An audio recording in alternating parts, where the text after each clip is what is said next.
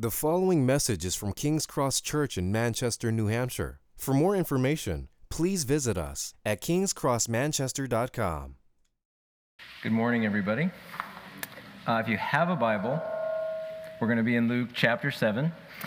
If you don't, that's okay. I'm going to read the passage after I pray, and then we're actually going to circle back around, and I will project it up onto the screen at that point. But if you want to simply listen as it's read, that's cool too. So we'll be in Luke chapter 7, verses 1 to 10. I'd like to pray, and then we'll jump right in. God, we're thankful for the world that you've made, that we inhabit a world of color, of light, things that we can see, things that we can hear. We are thankful for the goodness and the glory that we see in your world.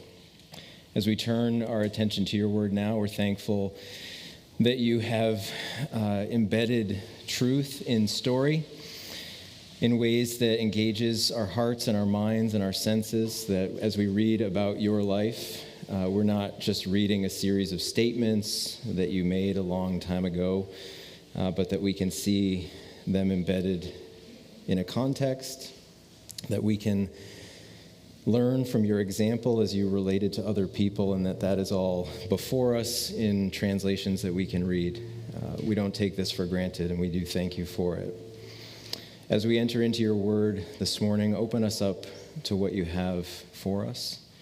Help us to see your actions and your interactions with fresh eyes, to hear your word together, and that this time might direct us to things that are true, that might enhance our worship of you and our appreciation for the life that you've given us. Amen. So I'd like to start with just reading the passage. Today's going to be a little bit different, but I'll explain a bit more of that in a moment. So I'm in Luke chapter 7, verses 1 to 10. I was told just to keep talking and that our sound team would take care of everything, literally everything. All right, I'll read. When Jesus had finished saying all this to the people, he returned to Capernaum. At that time, the highly valued servant of a Roman officer was sick and near death. When the officer heard about Jesus, he sent some respected Jewish elders to ask him to come and heal his servant. So they earnestly begged Jesus to help the man. "If anyone deserves your help, he does," they said, "for he loves the Jewish people and even built a synagogue for us." So Jesus went with them. But just before they arrived at the house, the officer sent some friends to say, "Lord, don't trouble yourself by coming to my home, for I am not worthy of such an honor. I'm not even worthy to come and meet you. Just say the word from where you are, and my servant will be healed. I know this because I'm under the authority of my superior officers, and I have authority over my soldiers. I only need to say, 'Go,' and they go, or 'Come,' and they come. And if I say to my servants, 'Do this,' they do it." When Jesus heard this, he was amazed. Turning to the crowd that was following him, he said, "I tell you, I haven't seen faith like this in all Israel." And when the officer's friends returned to his house, they found the servant completely healed. So today, as we enter into this text, I'm going to be a little bit more teachy than preachy. For those of you that know me at all, it's likely going to come as no surprise that my heart really is for each of us to engage the text of Scripture in the most formational ways that we can. And most often what that means is slowing ourselves down so that we can engage with a text. We have to make careful consideration of the text before us, and that careful consideration, or what the Bible does call meditation, is dependent on our ability to slow down and to observe. So in my opinion, the battle is fought and won in the realm of dispositions and not content, right? So a lot of the evangelical enterprise is designed around content. It's delivering knowledge. Where I feel like reading formationally is a matter of disposition. So the character traits that you show as you read. So if you're somebody who's fast and blows through text, like that's a disposition that will deny us access if we're not careful in our consideration. So I want to introduce some practices that might slow us down. We want to be the type of people who are careful in our consideration and open to what God is saying and what he's doing rather than just learning facts. And my motivation to do this isn't anything other than I think that is a gateway to spiritual health for us as individuals. And I also feel that way about us as a community. That the more healthy we are as individuals, the more that's going to contribute to community health. And I would even take that a step further to say we have this beautiful vision in the New Testament of sort of a democratic kingdom where everybody participates, where this sage on the stage thing is gone, and that people come together and each person makes a meaningful contribution. So you read 1 Corinthians 14, for example, where you have everybody exercising their gifts in a way that's meant to edify the whole. So when we are engaged in these sort of practices, that helps us to come together in more whole and complete ways, where everybody's participating, where we're all edifying one another.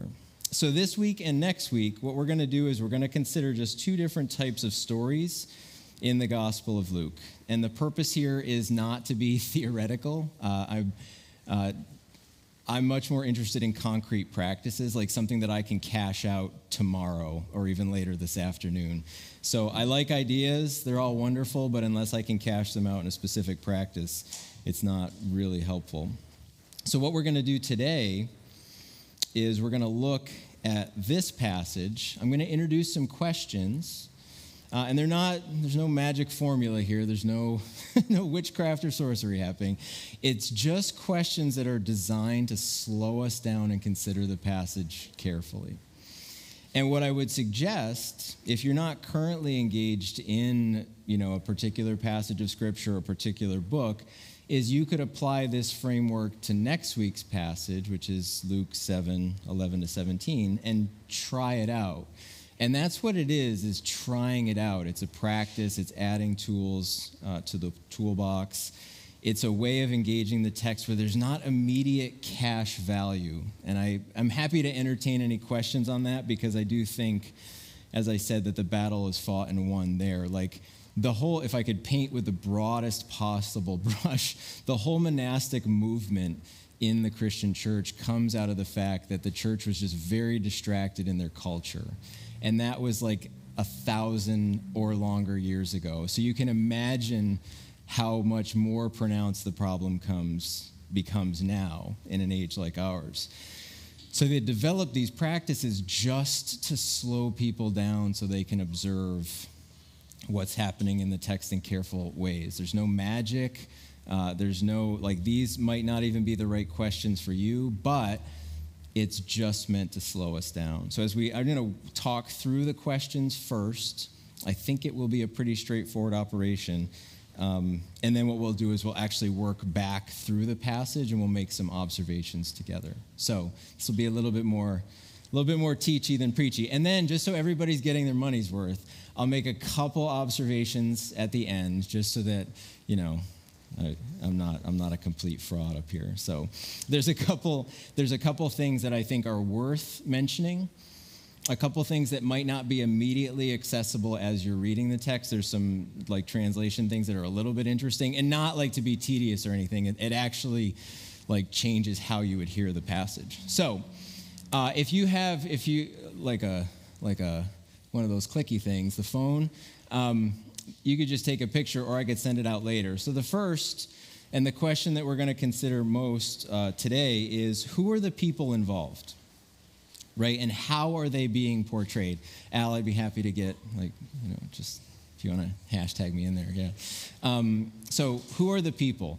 And again, as we're reading through the passage, there might not be a lot of people, right? So this question might be one that you skip. Every passage is a little bit different.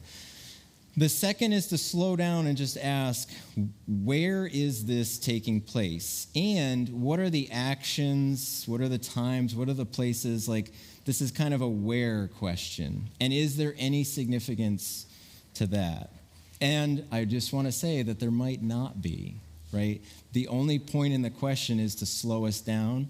Next week, I think you're going to see the where question is actually critically important. Today, not so much. So, spoiler alert.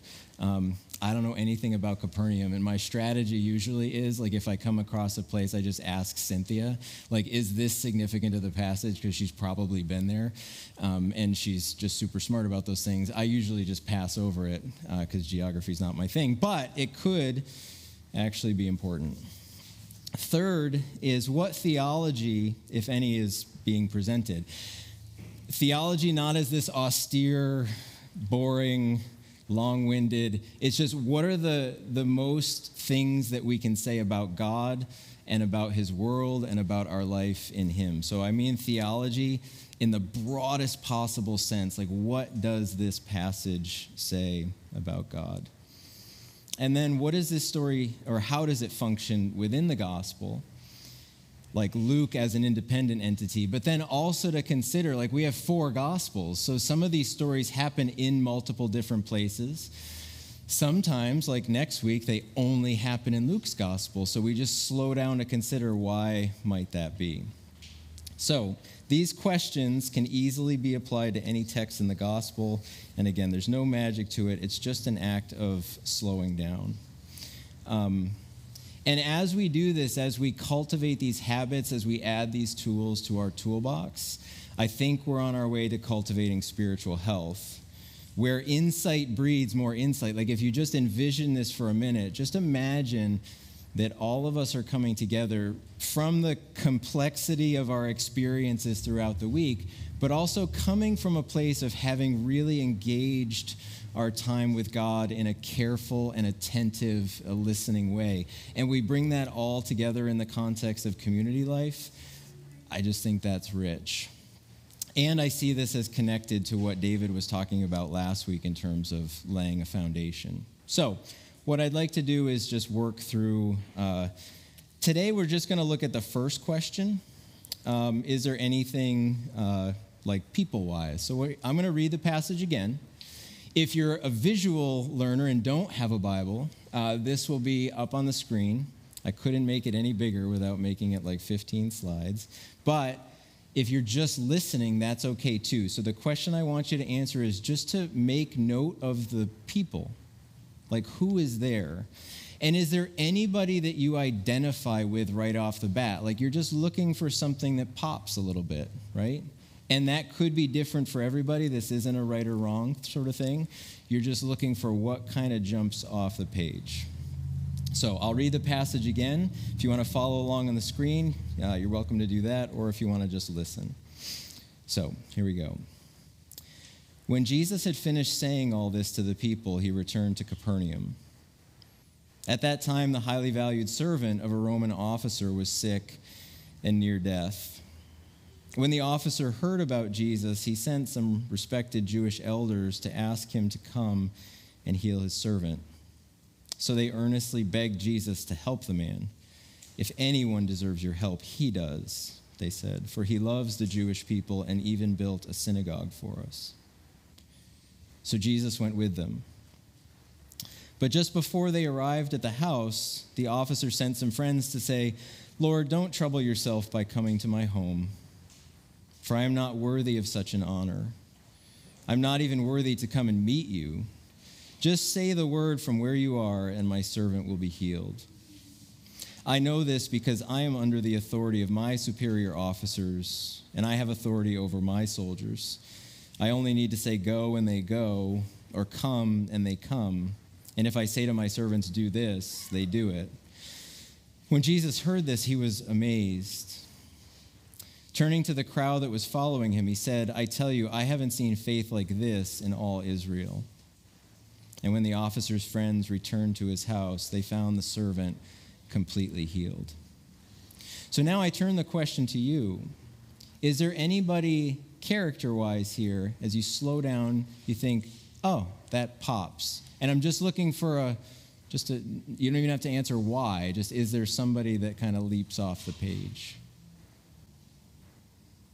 Yeah. The centurion, excellent. He's prominent, for sure. Others. The Jewish elders, yeah. Yep. The friends, yep. Contingent of friends. Anybody notice Jesus? It felt like a Sunday school answer, so nobody really wanted to give it. Servant. Yep. Now, if you were engaged in this practice, what you would do next is you would ask, why is it that that particular person popped? Like, why is it that I noticed them? And there might not be an immediate, right? I know I can't sit here for the next 15 minutes and wait for you to come up with why, but you may have an immediate why. And just to say for myself, as I was reading this, what I actually even yesterday was reflecting on was Jesus and the fact that he doesn't say a whole lot here. Doesn't need to be, and there could be a lot of reasons why that is factually, but I need to ask myself, why is it that I'm drawn to the relative silence of Jesus here? That he's just sort of observing things. And I did reflect on, like, Jesus is so, well, I mean, it could be a bunch of different things. First, it could be he just finished the Sermon on the Mount and he's tired of talking. That's entirely possible. He's just worn out. The other thing could be, like, personality-wise, he's so secure in who he is, he doesn't need to say a lot of things. Like, he doesn't have to have the last word or expound on things that nobody's asking, right? That's entirely possible. What about the Jewish elders that come? Any thoughts on? Yeah, so you're used to Jesus having these confrontations with Jewish elders, and yet here's at least a group of them seeking him out. And as to why, that's a whole separate matter, but what's interesting, I guess, to me is, like, the power dynamics is, first of all, it's a centurion, so we have all that negative association with the Romans, theoretically, and yet there's none of those negative associations here. Like, this is actually a good guy, like, among the Romans. So it does at least add texture to our reading of the Gospels that not all Romans are sick, twisted, and evil. Like, here, in the broadest categories, Jewish people don't like the Romans, but here's a good guy. So I could picture that in this broad category of Yankees fans, I despise them and everything they're about. And yet, as an individual, I could find meaningful points of connection, even with a Yankees fan. Interesting. If anyone deserves your help, I would guess it was the centurion. And they say, like, he built our synagogue. Whether that means he actually, like, literally built it, I guess it's possible that the servant just really has a lot of bricklaying skill. Like, that could be. But it's more likely the power dynamic, the prominence of the centurion. So those dynamics are interesting as well. Anything else on that? And the point being, to go back to my original point, was when we slow down with this, like, we're much more apt to make careful observations. And then we just have to ask the question, eventually, like, once we answer all the what questions, then we start to answer the why. Because we do believe, as Christians, that Scripture is living and active. Like, that's what the New Testament says about the Bible, that Scripture is living and active, that this isn't a dead letter. It's not an artifact of history. It's part of how God wants to shape us. So there has to be ways in which God is trying to say something to me in the here and now. So once I start to sort of lock down the what questions, then I can start to reflect on why. Like, why is it that became particularly important at this time?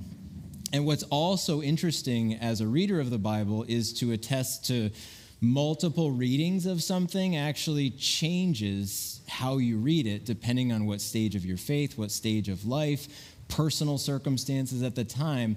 Scripture is living and active in that way, that I can read Luke, I can say 5 years ago, and none of the things that I connected with were the same this time. It doesn't mean that any of that was invalid or pointless. It just means God wants to meet me in the here and now, and that's what the gospel does.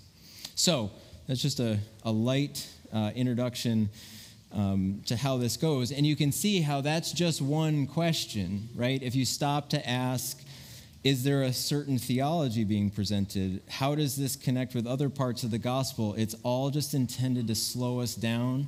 And if I had to diagnose like 3 or 4 issues just in our culture in general, we just have to slow down.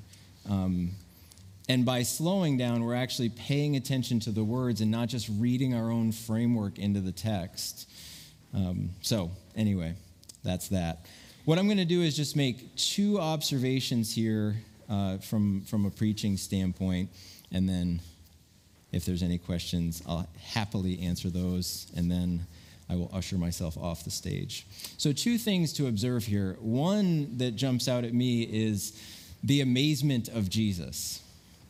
Now that should catch you off guard a little bit, especially if you have like a view of Jesus as the omni, and all that. Like the fact that verse 9, when Jesus heard this, he was amazed, right? So I would like to focus just for a couple minutes on Jesus' amazement. And there's not a whole lot to say other than it's astonishing that Jesus can be astonished. If you grew up in the church, my guess is that's a little bit surprising to you. And there are moments where it's helpful to engage the text in this way and with fresh eyes. Like actually sometimes people who didn't grow up in a church setting read this with a fresh set of eyes because they're just not conditioned to read the text in other ways. At a minimum, it's a helpful reminder of what is the consistent New Testament testimony of Jesus and his experience of humanity. And I put a couple Hebrews verses on slides. Yeah, so Hebrews 4, it says, "For we do not have a high priest who cannot sympathize or empathize with our weaknesses, but one who has been tempted in all things just as we are, and yet without sin." So the fact that Jesus entered into human experience might be a new category for you, or might be something that you need to spend some time reflecting on. Like, what would it look like for Jesus to experience amazement? And if he's modeling perfect humanity, which I believe that he is, what does that look like for me?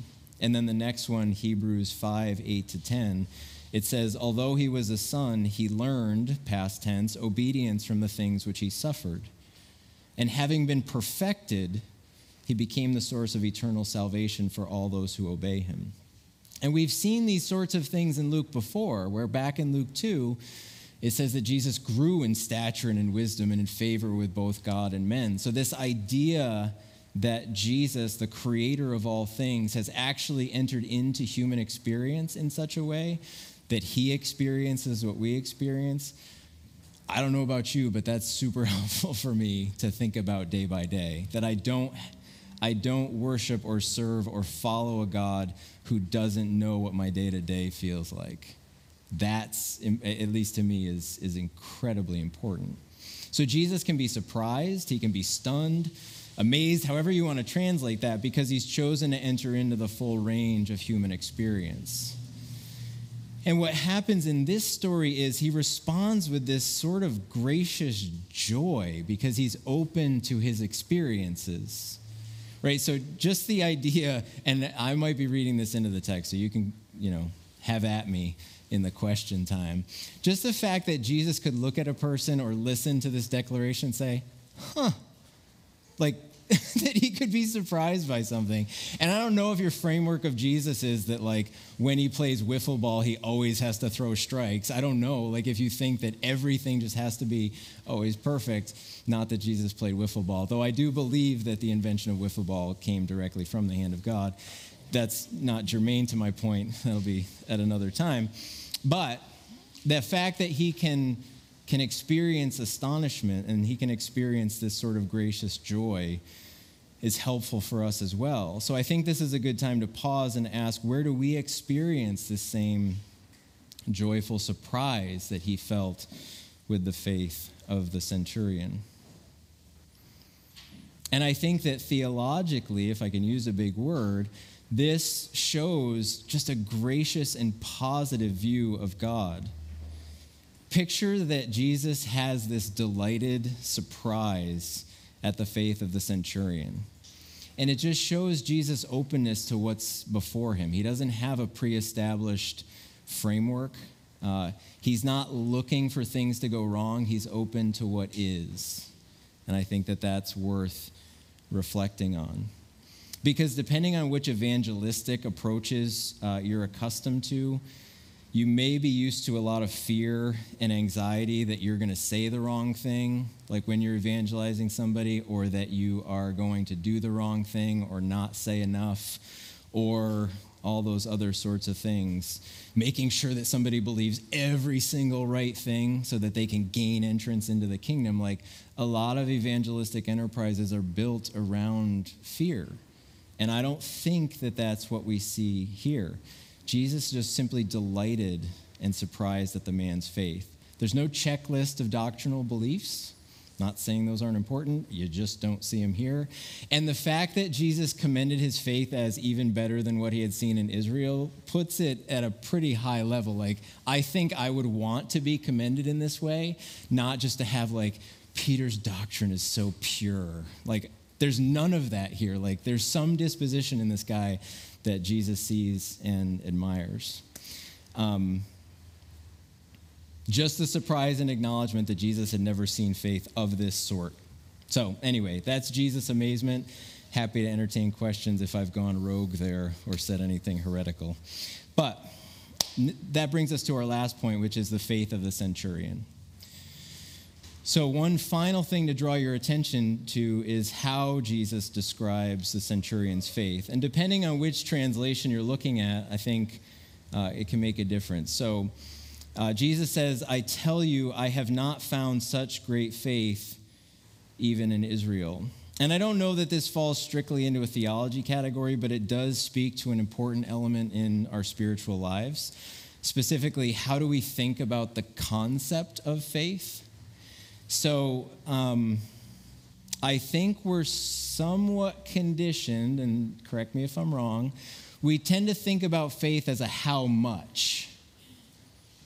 Like, I don't have enough faith. So we're thinking in terms of quantity versus a what sort of faith are we looking at, which is more of a quality question. I don't know if the distinction makes sense. I can see a couple head nods, yes. So I'll go with that. Another way of translating the sentence is to say, I have not found faith of this sort, even in Israel. And the word itself is ambiguous, and it could mean both. Depending on the context, it does actually mean like how much of something, like the loaves and the fishes where they're like counting things. That's a how much question. But there are other contexts where it's a what sort of faith is it? And I think it's not like an either or option, quite frankly, but it does help to add sort of a different shade to it sometimes if we think of what sort of faith versus how much. And I'll be very practical, and this is just my personality, so if it doesn't fit you, just ignore it. Whenever people talk about how much faith, like I remember that as a young Christian, I was in college and I was just soaking in everything, and people were speaking in a language that I didn't understand, but they kept talking about how much faith. And I just thought, I don't get that. Like, how do I do that? Like, do I sit and just think real hard? And am I doing it right? Like, I never quite understood what that meant. And then over time started to think about it more as a quality element. Like, what can I do to enhance the quality of my faith rather than generate a lot of it? Because if I can be completely transparent here, I don't have faith enough to fill like a mug. Like, in terms of amount, it just isn't going to happen for me. But I think I can say on the more positive side of the ledger, I do have more constructive practices around the quality of the faith that I have. So one helpful way to think about it is not so much how much faith you have, but what your faith is in, and cultivating it that way. So to borrow Jacob's example from a couple weeks ago, he had talked about a gratitude exercise where you're just listing the specific things that you're grateful for each day. And the idea is that you're forcing your mind to think through all the things that you have to be grateful for. And part of the discipline is you can't name the same thing day by day. So you're naming things that are incredibly specific. I got to have this conversation with a student. The lilacs are blooming. Caught all the green lights on the way to work. Like you're grabbing at anything, but the sun came. Like it just all those sorts of things. And then as a final step, you're just incorporating the thinking of James 1:17, where he says, every good thing given and every perfect gift is from above, coming down from the Father of lights, with whom there's no variation or shifting shadow. So here, James acknowledges that all gifts come from God and that God doesn't change. So as I'm reflecting on all of these sorts of things, I'm not arbitrarily, generally thanking the universe for all of the good things that are there. I'm specifically focused on the Creator. Jesus, how generous of you that I exist in the first place. How kind that I get to have these conversations, these experiences, these friendships. There's color. Like there's really interesting shades of blue, right? And what we do is we take general categories and we specifically thank Jesus for them. I think that this is just one very specific example where we cultivate the quality of our faith in Jesus, that we firm up the foundation that we're standing on, that he is the maker of all things, he is good, he is kind, he is generous. And why does this distinction matter? I think that some of us do experience a certain amount of shame that we just don't have enough faith. When maybe if we were to reframe the question and just ask, what type of faith am I looking at? It's the sort of faith here that Jesus is astonished by, not how much of it there is. So again, put another way, it's not how much faith you have, but who or what your faith is in. So it's more of a quality question. Thus endeth my two reflections for the passage. I'm going to stop there. I'm going to entertain any questions. And if you have questions of stuff that I didn't bring up, that's totally fine too. Like I'm prepared to speak to any number of things in the passage if time and energy allow. So, yeah. Oh, yeah. Yeah, that's an interesting question. I think I would probably start with, like, what is it that I see in the centurion's faith?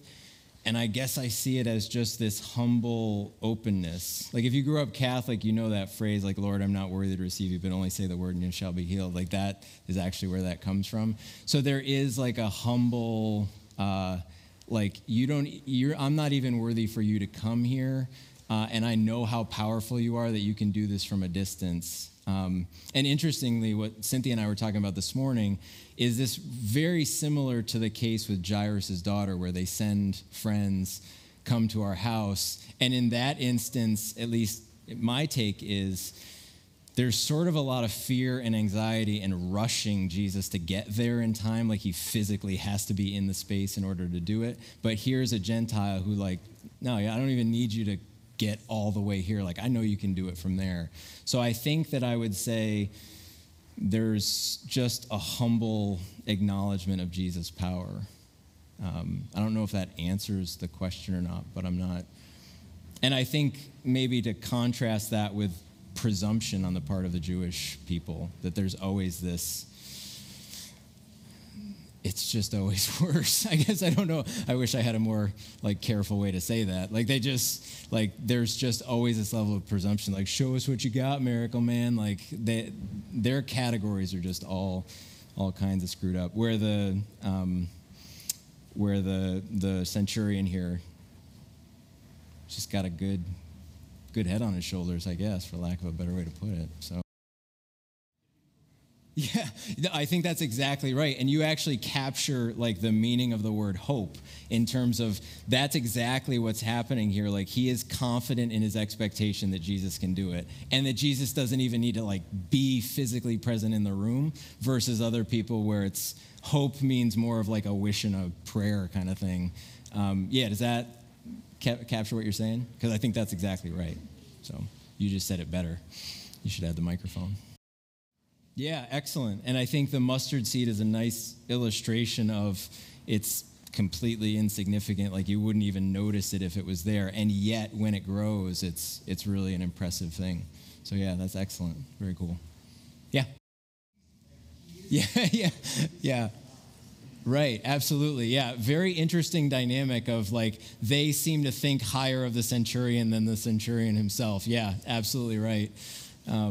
And maybe they, ironically, have something to learn from the centurion. Because those power dynamics are kind of interesting. Like, he is worthy for, like, I find those sorts of power dynamics sketchy because he's worthy. Why? Because he's nice to us? Like, that's a little dubious. And Jesus doesn't comment on that, so I guess I shouldn't either. But, yeah, maybe they need to take a cue from the centurion, which in Luke's gospel is always the ironic thing that we could be learning an awful lot from people who supposedly don't know God. And as we cash that out in our own context, like to get to Jesus' amazement, are we engaged with people in such a way that like, I mean, I can say for myself, I know a lot of people for whom I could say they're not far from the kingdom in terms of their priorities are gospel oriented. They just don't name it as Jesus yet. So I think that that's a takeaway for us versus like being aggressive and assuming everybody's wrong other than us. And we're just out there, taking the world down. Like maybe a little bit of humility on our part. I think humility is always helps. So yeah. All right. I'm going to pray and then I'm going to get off the stage. Let's pray together. God, as we have entered into your word, I pray that you would help us to find things that we connect with, things that shape our hearts and our minds, things that draw us closer to you, closer to your love and your affection for us, things that empower us, things that are exciting, and things that encourage us to live faithfully before you. Amen. Thank you for listening to this message from King's Cross Church in Manchester, New Hampshire. Please feel free to share or distribute this content, but do not charge for it or alter the content in any way without permission. King's Cross Church exists to treasure, proclaim, and grow in the gospel of Jesus Christ. To find out more about King's Cross Church, please visit us at kingscrossmanchester.com.